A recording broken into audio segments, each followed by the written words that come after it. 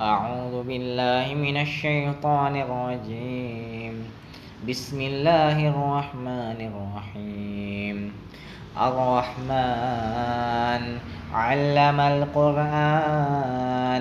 خلق الإنسان علمه البيان الشمس والقمر بحسبان والنجم والشجر يسجدان والسماء رفعها ووضع الميزان ألا تطغوا في الميزان وأقيموا الوزن بالقسط ولا تخسروا الميزان والأرض وضعها للأنام فيها فاكهة والنخل ذات الأكمام والحب ذو العصف والريحان فبأي آلاء ربكما تكذبان خلق الإنسان من صلصال كالفخار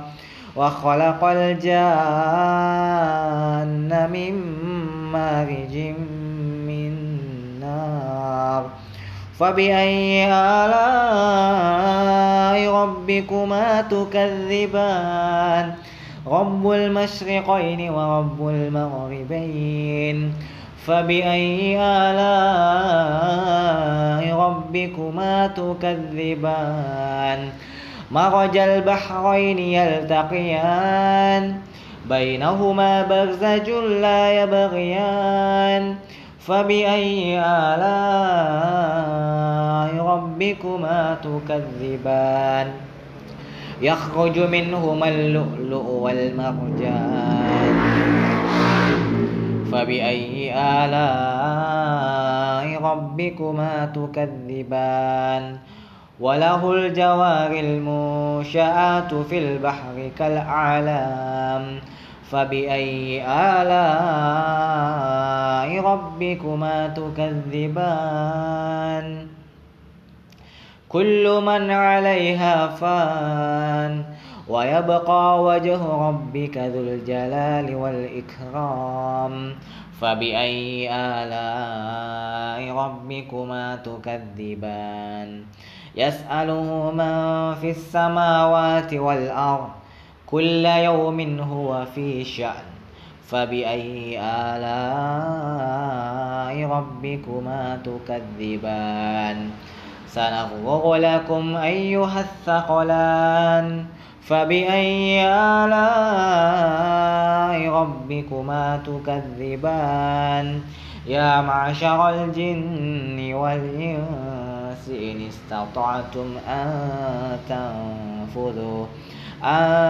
تنفذوا من أقطار السماوات والأرض فانفذوا لا تنفذون إلا بسلطان فبأي آلاء ربكما تكذبان يرسل عليكما شواظ من نار ونحاس فلا تنتصران فبأي آلاء ربكما تكذبان فإذا شقت السماء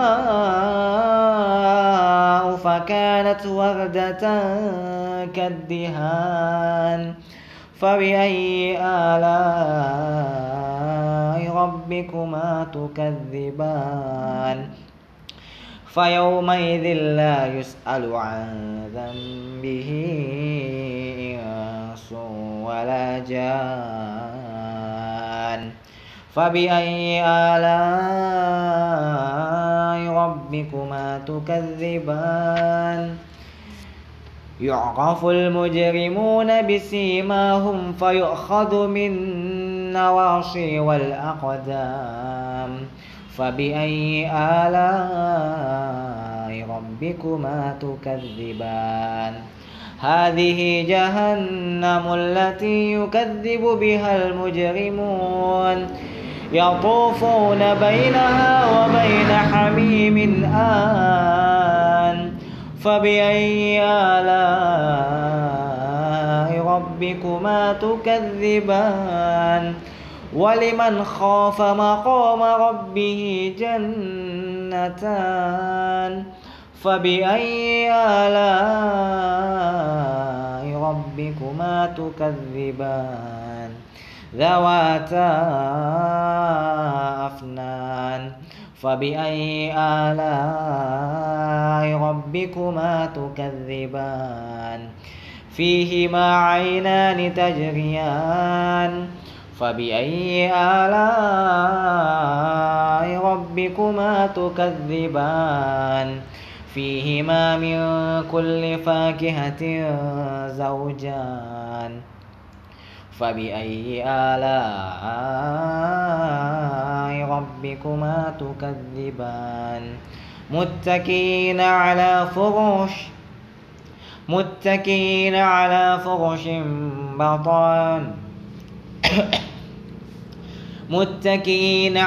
فرش بطائنها من استبرق وجنى الجنتين دان فبأي آلاء ربكما تكذبان فيهن قاصرات الطرف لم يطمثهن إنس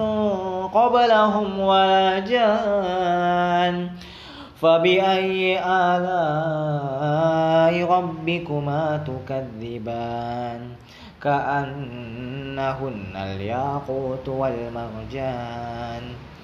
فبأي آلاء ربكما تكذبان هل جزاء الإحسان إلا الإحسان فبأي آلاء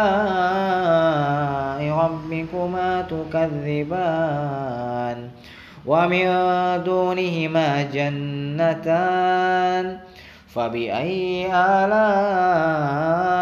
ربكما تكذبان مدهامتان فبأي آلاء ربكما تكذبان فيهما عينان نضاختان فبأي آلاء ربكما تكذبان فيهما فاكهة والنخل ورمان